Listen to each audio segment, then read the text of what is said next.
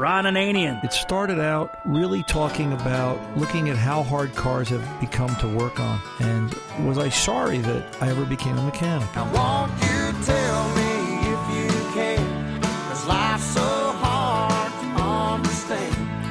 Lord have mercy on the working man. The Car Doctor. I'm not sorry I became a mechanic. I'm kind of proud of what I became.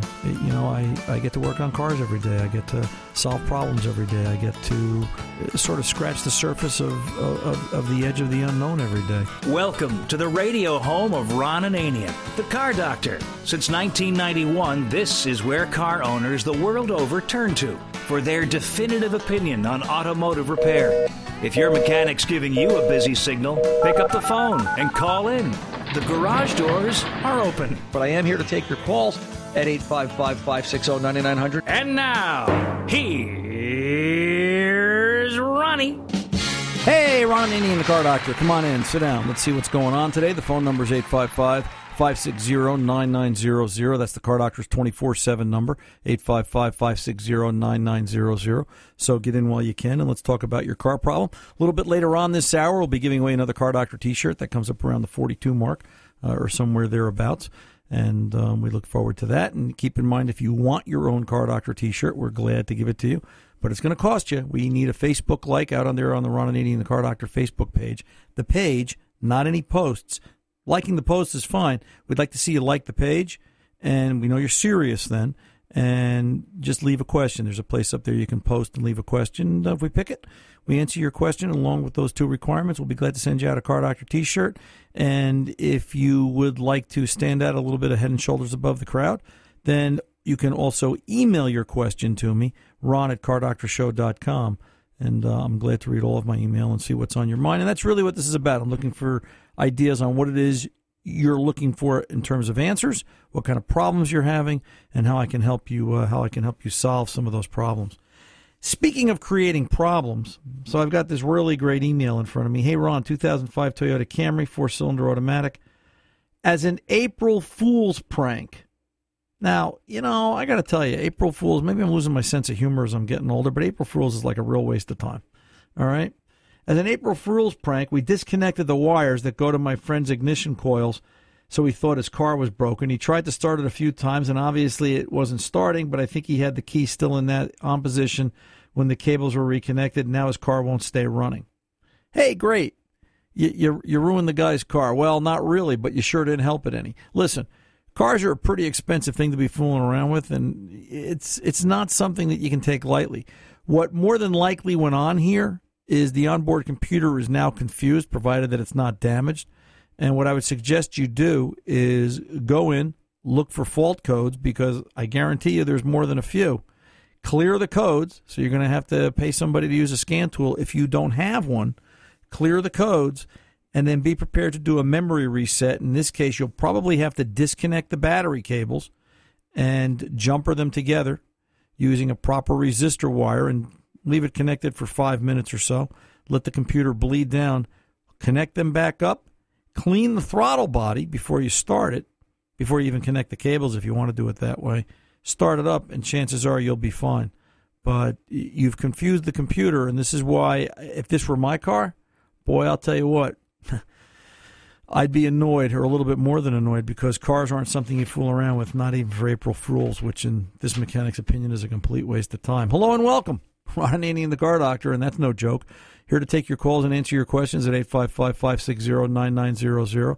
Here to help you solve your automotive problem. That's what I've been doing these past 25-plus years, and I'm glad to do it. I'm glad to be here each and every week. I'm glad that you include me in part of your choice, because I know there's a lot of choices out there in terms of talking to people about fixing their car, and you know what?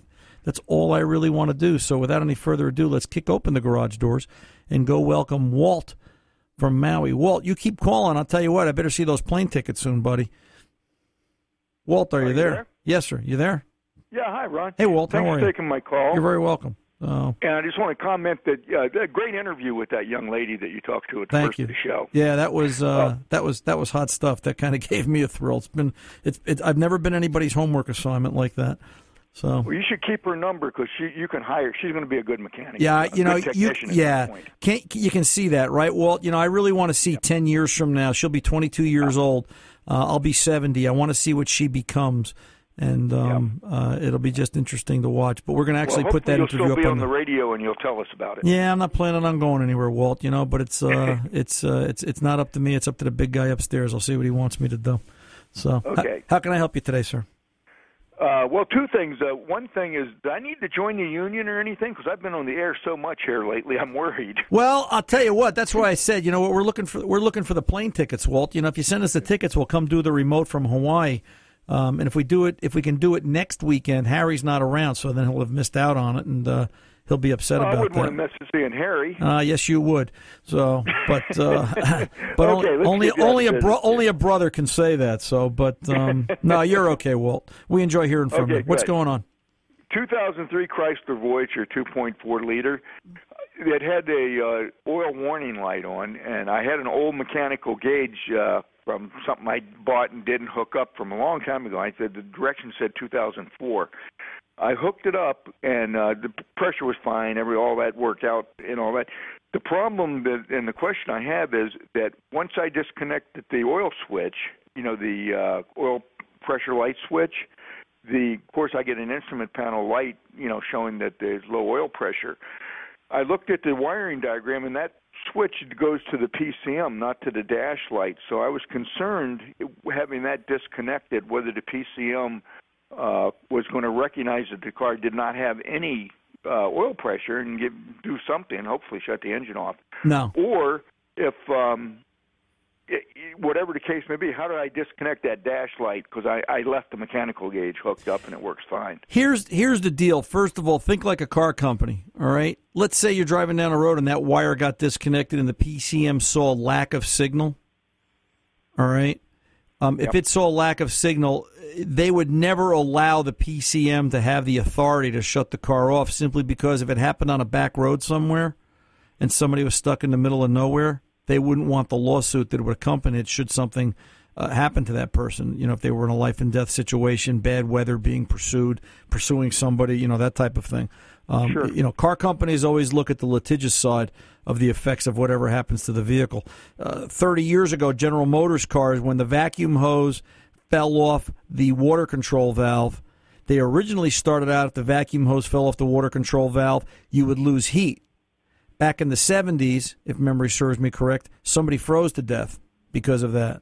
So after the lawsuit and General Motors lost, they made it go the other way where if the vacuum hose fell off, the heat would work too much. So at the worst that would happen is in July, somebody would roast instead of freeze, and nobody would die from that. So they always think in terms. They always think in terms of litigiousness. They always think in terms of being sued. So don't worry about that. In terms of turning off the light, the problem is the PCM is not seeing an input. So we would have to figure out what the input is that it's looking for. Is it looking for a resistance value? And my suspicion, the first thing I would want to see is, if you have that old sending unit, do you still have the old sending unit? Sure. Electrically, it's probably seeing zero resistance. Okay? It's probably seeing a zero resistance value. I wonder what would happen I wonder if that is a signal line coming out of the PCM with voltage on it, that it's resistance, it's a voltage drop to ground, or if we were to put a resistance value in there, would we alter the curve? So we'd have to understand what that sender is doing, and the first thing I would do is measure the resistance value of the sender from the tab to the case. So it would be reading what the PCM is reading. It's got three connectors in the sending unit. Okay. So this between any two of them, there's no resistance. Okay, so then this is a sensor value. So then I would tell you you'd have to plug it back into the car, start it up disconnected. Then what does it read? It might change under pressure. Okay. All right. And then obviously it reads pressure, yeah. Right. And then it reads pressure. So if we could, if we see nothing, then, and I don't think it's going to. I think this is going to be some type of there's a voltage coming out of the PCM as a guess. Mm-hmm. and it's going to vary the voltage signal to ground, and therefore the PCM knows what's going on. I bet if you took a DVOM, if you took a voltmeter and measured the line at the PCM, where you unplugged it from the oil switch, I bet you there's a voltage there. I tell you, the problem. One of the big problems is the wiring diagram I have only shows one wire going from the PCM to the instrument cluster, and it doesn't separate out, the different warning lights there. So I don't know which wire to test. Well, no. The 3-wire. You're saying it's a 3-wire connector at the oil pressure sender? Yes. Okay, so at that oil pressure sender, which one of those is going back to the PCM? All of them? I don't know. That's the wiring diagram I have does not show that. Send me the VIN. I've got the diagram from a Haynes manual. I guess I need to get one from Chrysler. Yeah, let's get a better diagram. If you can't find one from Chrysler, Walt, send me the VIN. Send me the 17-digit VIN of the vehicle. Email me, ron@cardoctorshow.com. Okay. I'll get your wiring diagram and we'll figure it out. Great. All right. Great. So you're good from there. So I don't have to worry. I'm using the mechanical meter and our indicator gauge, so I'm not going to worry about the light being on until I can get it turned off. Right. The car's not going to stop in the middle of the freeway. And the car's running fine, correct? Perfectly. Yeah. So I don't. We have no freeway here anyway. By the way, I would think choice not. Of terms. So well, I understand. If we had a freeway, you'd end up in the water. Well, if you had a freeway, then I could drive over there. I wouldn't need the plane ticket. Well, come on over. You're welcome to stay anytime and bring the family. I'm working on it. And bring Harry. What the hell? Well, Harry. yeah. It's he's just meant to lay out on the beach in the sun like that. So, we like that. People come to spend money. It keeps my property taxes down. Is that what it is? I encourage people to spend a lot when they're here. And that's not hard to do. What's the weather like there today, Walt? We might as well get a weather report out of you. That's a silly question, Ron. Yeah, I know. It's 80 and nice and sunny. Blue water and a gentle wind, right? Yeah. Yeah, just kind of like, the trade winds are blowing. It's probably just like it is there in New Jersey. Oh, yeah, absolutely. Okay, you can cut Walt off. I'm Ron Ananian, the Car Doctor. Walter, take good care. I'm Ron Ananian, the Car Doctor. We're back right after this.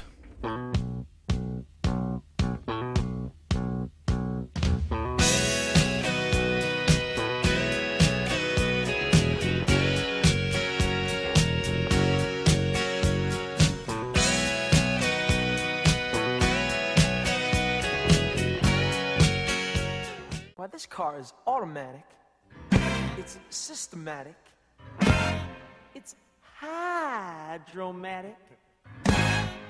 Why, it's greased lightning.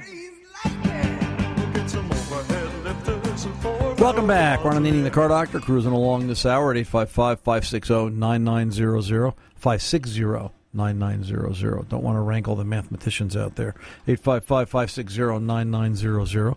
I know that upsets people. I don't want to do that. 855-560-9900. Yuck. And here at 24/7, that number is 24/7. You can call that number anytime, day or night. Leave a message, and we will call you back. Fast Harry will hook you up and put you in queue for the next week's show. Let's go over and talk to Patty out in Bedford, Iowa. I think that is with a 12 Focus and some problems with the blower fan inside the car. Patty, you're on with the Car Doctor. How can I help? Hi. I have a 2012 Focus with 60,000 miles.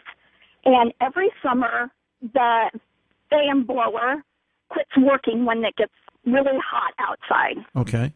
Is this an automatic temperature-controlled car?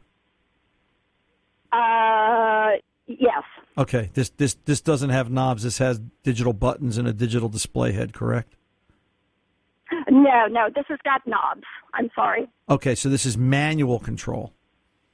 Manual control, yes. Okay. All right, go ahead. Okay, well, and I know that the air conditioner is working because there's cool air that'll come out of the vent, so I can put my hand up and feel it. The fan works fine all the rest of the time, but when it's really warm outside and the fan quits, and then we might go several miles, and then it might come right back on. Okay. And what has anybody done to troubleshoot it? Anything? They've tried putting a regulator on there. And I've taken it back to the dealership several times, and they won't work on it unless it's not working. And so, I can't nearest dealership is 30 miles away, and so I can't plan when that's going to happen. Right. Okay. Let me put it into English for you. Okay. You got a light switch in your house? Yes. All right. And it's connected to a light, right? Yes. All right. If you turn that light switch on and it doesn't work, and then while you're walking towards it, it starts to work, you've got an intermittent. Agreed? It's an intermittent fault. Okay. So how are we going to troubleshoot it? How about because the wall switch is on the door by the kitchen and the lamp is all the way over on the other side of the room? How about if we had the ability to put a bulb or a device somewhere in between the circuit to see if when you throw the switch on, if the light's lit but the lamp's not on, we would know that half of the circuit is good. Is that okay? Right? Yeah. You with me? I'm with you, yes. So why can't they, if they really want to fix this, the blower motor's located down on the right side behind the glove box, why can't they wire in a side, we call them side marker bulbs, 190 or 194 side marker bulbs, little tiny bulbs that they use in the front side markers on a lot of cars. You can go to any auto parts store. You can go to O'Reilly Auto Parts, for example, go out online. Go out to O'ReillyAuto.com and you'll see they sell 194 side marker bulbs and the sockets that go with it. It's a 2-wire socket. Wire that bulb across that connector that goes to the fan blower motor. This way, when you turn on the switch at the dashboard, that light has to light. Agreed? Right. Yes. Okay. If you turned on the switch and that light lit but the blower didn't come on, what's the problem? The blower itself is bad, yeah. right? You're plugged, and I realize it's hard for you to visualize as I'm going through it so quick, but you're basically, that bulb is telling you, is there voltage at that source at the moment you turn the switch on? All right? Now, if you turn the switch on and the bulb doesn't light and the blower doesn't work, then I would take the wiring diagram and I would back it up to the next step. There is something called a relay. A relay is a fancier switch than your wall switch, all right? I would back that bulb up to the other side of the relay, telling me that if the bulb doesn't light then, the problem is coming from the switch in the dashboard, all right? If the bulb lights, if the bulb lights there but not on the other side, the problem's in the relay or the fancy switch. You know, the problem is, as a mechanic, I'm challenged every day. And I have to say it like this. There's a lot of times I can't see the problem, all right? It doesn't exist. It just doesn't happen. I've got to deal with intermittence, and I've got to think outside the box and around the corner. So I always think to myself, and I really go through this every time, Patty, if it was my car, how would I fix it? And I would start to get creative and, you know, how can I know what's going on if I can't see the problem? Sometimes side marker bulbs do a lot for me, all right? The least the dealership could do is scan it for codes. There are fault codes that would exist in the body module as well as other places in the car that might tell them, hey, this was a condition that occurred that caused this intermittent fault. I will tell you this. The number one cause of intermittent issues on that particular car, 12 Focus, tell them to look in the battery junction box at fuse number 10. Not uncommon for that fuse to be an issue and for it to be a problem. So get them to look at that and see what that does for them and get back to me and let me know what happens. I'm Ron Ananian, the Car Doctor. We are back right after this.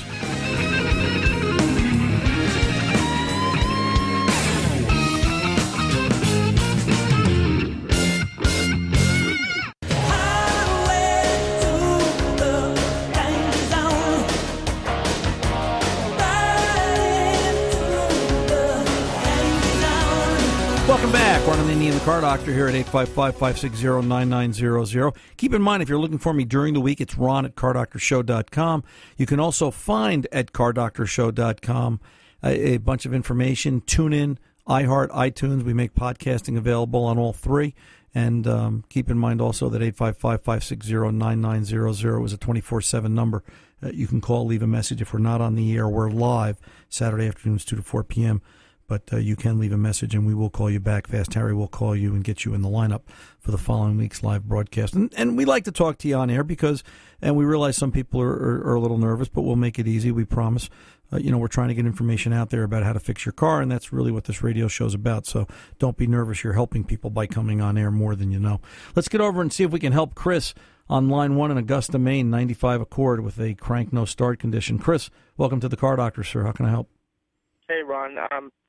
So I'm working on a 95 Accord 2.7, okay. And it's cranking, but it's not starting. I've gone through the regular, procedures on checking that, fuel pressure, air, and I'm down to spark. And I've checked the distributor and rotor were replaced just recently, so I'm down to the ignition coil or the igniter, and I'm kind of stuck in between both of them. Well, let's back up a second. So, what are we missing? We're missing spark. Yeah, I've narrowed it down to spark. Okay, so it's spark. While cranking, you listen to it, the injectors click. Yeah. Okay. I took the injectors out and cleaned them and made sure that they were all working properly, and then put them back. Okay. You ohm them all just for a base reading, just to get an idea that they're all pretty much even, since we're dealing with something 22 years old?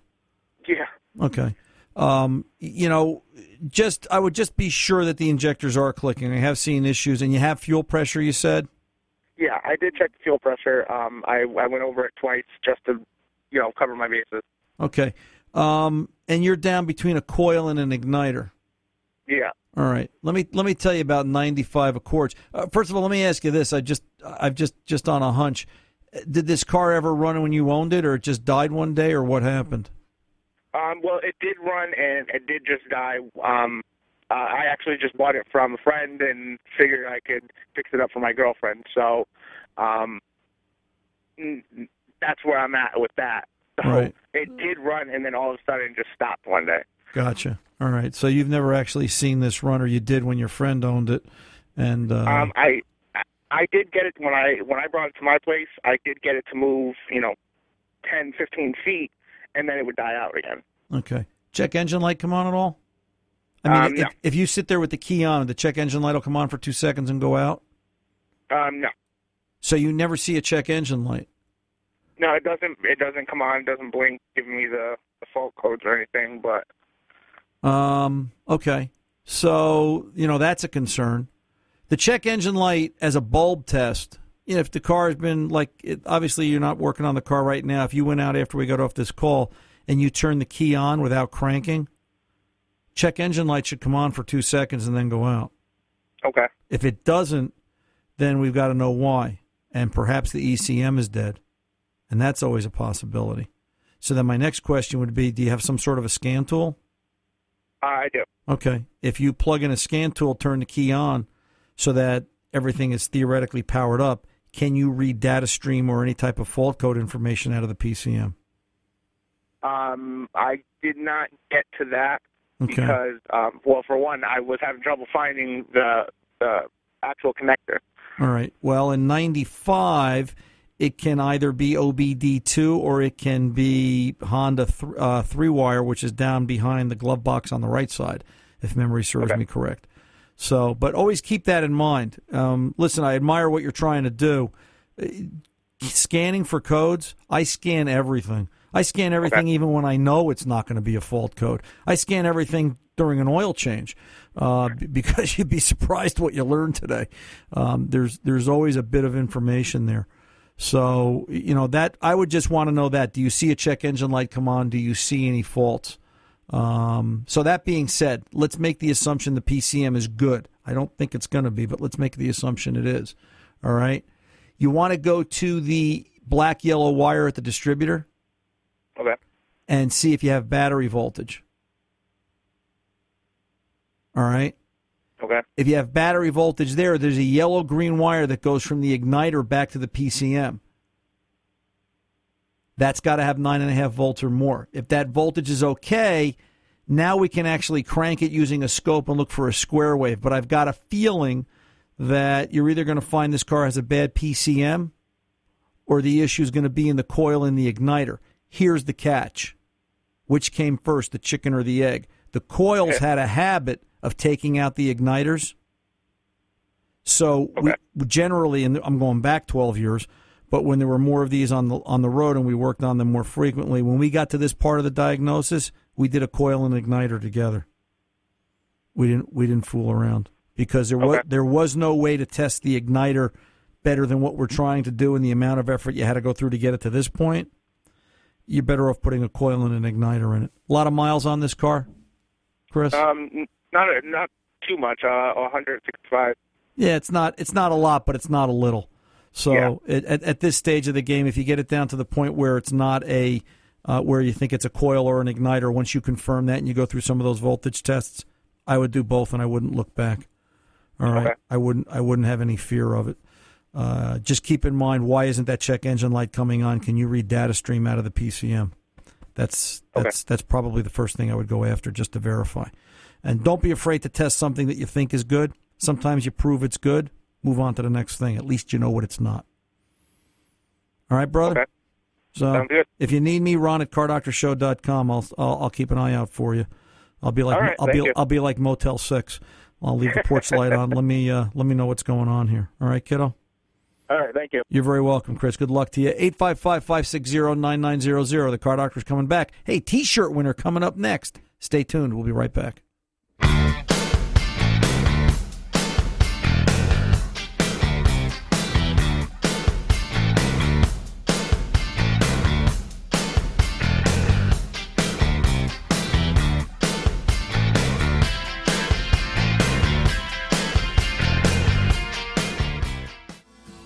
Like a picture, she was laying there, moonlight dancing over her. Hey, welcome back. Ron Ananian, the Car Doctor, here at 855-560-9900.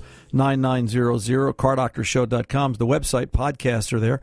Also information about podcasting from TuneIn, iHeart, and iTunes Radio. And if you need me during the week, Ron at CarDoctorShow.com. Here's a great question, and we're doing a T-shirt giveaway every hour from now to the end of the year. And we're making a couple of subtle changes to how you get us this information. I'll talk about that in a minute. But here's one that came into us. Hey, Ron, interesting topic for your show. As you know, the basic tools of the trade have changed over the years. The dwell meter and a timing light were once on the top shelf of every mechanic's toolbox. The basic tools of the trade have changed, but the fundamentals are still the same. But the tools, those everyday diagnostic tools, and those basics have everyday jobs have changed. So what would you do if a car from the 40s or 50s or 60s or even the 70s showed up at your shop? Would you know how to repair it? Would you be lost without the tools that mechanics had back in the day the car was built? This comes to us from Ken down in Baltimore, and I think online too. Ken, are you there, sir? Ken? Yes. Yeah, Ken, great question. And, Ken's been a long-time listener. Ken, how long have you been listening to the Car Doctor? I've been getting email from you forever. I guess mid-'90s, late 90s, I don't know. But were you ever a mechanic, or is this just something you enjoy listening to? Well, I'm an electronics technician, and right. You can, as you know, that you can apply a lot of that to cars nowadays. Sure. Oh, yeah, nowadays, absolutely. I think to answer the question, you know what? We still work on older cars. We'll work on cars from the 70s and the 60s. Haven't had a lot of requests for the 40s, but even the stuff into the 50s, we'll work on it. I still have my timing light and dwell meter and some of the basic tools. The biggest problem with working on those cars today isn't having the tools or the knowledge, because it's easy to figure out if you understand the fundamentals, right. But it's finding the parts. Finding the parts is the real issue today, because a lot of even the repro stuff is just absolute junk, and it's you're making something work with something that really wasn't designed properly, and it becomes that much tougher. But I'll tell you what, it really got my attention because it got me to thinking, you're talking about basic tools from the 60s and the 70s and so on, and, those tools lasted, a dwell meter and a timing light lasted, 4 or 5 decades? Now we're throwing out scan tools every 3-4 years. Actually, the dwell meter actually was a carryover to another generation of cars. You remember that? Yeah, absolutely. General Motors with commuter command control and doing carburetors. Is that what you're referencing? Yeah, mixture control solenoid. Yeah, mixture control solenoid, MC Dwell. And, we were all thrilled that we got to use our dwell meters for another 5 or 6 years, and by 88, all the carburetors were gone. But it's the technology is advancing so fast, and what I sometimes think about is how fast we throw away computers today, laptops and desktops and so on, because the architecture and the structure is so outdated. If you're throwing away a laptop every year or two, imagine what the mechanic's going through, because it changes daily. Right. We're not doing that yet with cars, though. We're still fixing them. Well, we're trying to. If you want to Google something interesting, I say this to you and I say this to everybody out there. Google Goodyear round ball tire. And it's a concept about creating a tire that's shaped like a ball that will be attached to the undercarriage of the vehicle, and it will work off electromagnetic induction. Oh, boy. And it's the idea that they can turn that ball in any direction they want, and they have complete control. They can parallel park the car by making right-angle turns with it, and it's got a cute little video attached to it. I'm going to have to get a copy of it up on the Facebook page, but it's really interesting to see where they think they're going to go in the next 30 years. Whether or not we get there or not, that's another story. But, dwell meters and timing lights, that'll look like kids play compared to some of this stuff. Ken, listen, I appreciate your interest. I appreciate the question, and I just want to let you know that we're going to be sending out a Car Doctor T-shirt to you. So you stay on the line. Make sure Tom Ray gets your information, and we'll get that out there in the mail. Nice talking to you too, sir, after all these years, and we look forward to spending more time with you. 855-560-9900. I'm Ron Ananian, the Car Doctor. I am back right after this.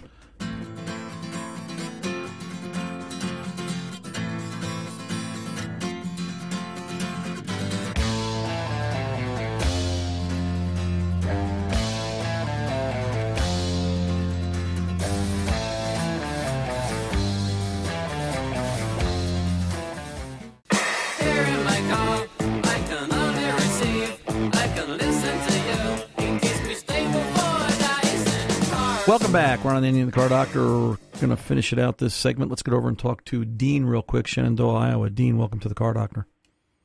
Yes, sir. Yeah, hello. Yes, sir. How can I help? You made a comment a while ago about the computer won't shut the car down. Well, I've got a 2011 Impala, and the computer did shut the engine down. Well, in Walt's... And it told me on the dash it was going to do it before it did it. Okay, what problem came up prior to that happening? The first thing that we were going to go on a trip see my daughter. We got about 15 miles from home, and a alarm come up on the dash that StabiliTrak needs service, power being reduced. Right, reduced so I thought power. I better turn around and go home. I turned around, put it in drive, it wouldn't move. It wouldn't accelerate. Right. So I shut it off, put it in park, shut it off, started back up, then it moved. So I started home, and I got within 3.5 miles of home. And I looked down and said, power, turning power off now, and it just shut the engine off. Right. Key was still on, everything. And what fixed the car, the accelerator pedal sensor or the throttle body? The one in the engine compartment. Right, yeah. See, the difference is, and I'm sorry. No, it was the one in the car. It was the pedal itself. Right, it was the pedal assembly. See, I was sorry if I wasn't being clear. In Walt's case, he was asking me with the oil pressure wire disconnected, would that shut the engine down? In 2002. Yeah, I understand that. Yeah, but you make a valid point that yes, they are getting to the stage, and the reason they shut yours down is the liability factor of it being a runaway throttle, which is what it possibly could become as a result of that. Yeah, because it's an electronic piece telling the computer where you want the throttle, right. And then that computer telling the other electronic piece out underneath the hood where to put the throttle. Right, exactly. So, but, valid point. I appreciate the call, Dean. Let me grab my next one, and thanks for being a Car Doctor listener. Matt in Columbus, Ohio, 89 Bronco. High idle problem. How can I help? Oh, hey, Ron. Thanks for taking my call. You're welcome. Love your show. Thank you, sir. What's going on? I replaced the gear and the pickup crank sensor on the distributor. And after that, I had it timed and everything, and it seems to idle really, really fast. And no matter what way I turn the distributor, it idles extremely high, about 2,800 RPMs. Okay, so let me ask you this. Why were you working on the distributor? Did it not start? Did it die? It did not start. Okay. It was a no spark situation, and I traced it back to the ignition control module, Okay. which is mounted on the distributor, and that took care of it. I got spark after that. All right. Did you happen to look at, inside where the distributor plugs in, there's a 3-wire, or what we used to call a Hall effect stator. Did you change that as well? Yes. All right. So that being said, you did a Hall effect in a module. Was there oil inside of the distributor body? I couldn't really tell. It looked pretty clean, actually. Okay, good. All right, good. When you had the distributor out and put it back in, did you happen to clean the throttle body? I did not. All right, so do this. Let's cover the basics first. Let's get it timed right, and it should be 10 degrees before top. Make sure you did unplug the set timing connector. Yeah, the PIP. Right, the PIP. Right. Yep. Those were the days. Make sure you get the timing set right. Make sure you're looking at the right mark on the balancer. Clean the throttle body. Did you do a battery cable disconnect? No, I did not. Okay, disconnect both battery cables. Join them together. All right, leave them disconnected like that for a good 5 to 8 minutes. Make sure you have a good connection coming off the negative battery cable. There's going to be a pull-apart ground plug. It looks like a Ford factory connector. It's kind of black and oval in shape. Yes. Are you familiar with what I'm talking about? I think I know exactly what you're talking about. All right, pull that apart. Make sure that's good, clean. That is the main EEC computer ground for that vehicle. Losing ground there will cause total confusion. Make sure that's a good, clean connection. Make sure you've got good grounds, good, clean connections at the battery. Retrain it, hook it back up, start it up. Let's see where it goes. Call me next week. I'm Ron Ananian, the Car Doctor. The mechanics aren't expensive. They're priceless. See ya.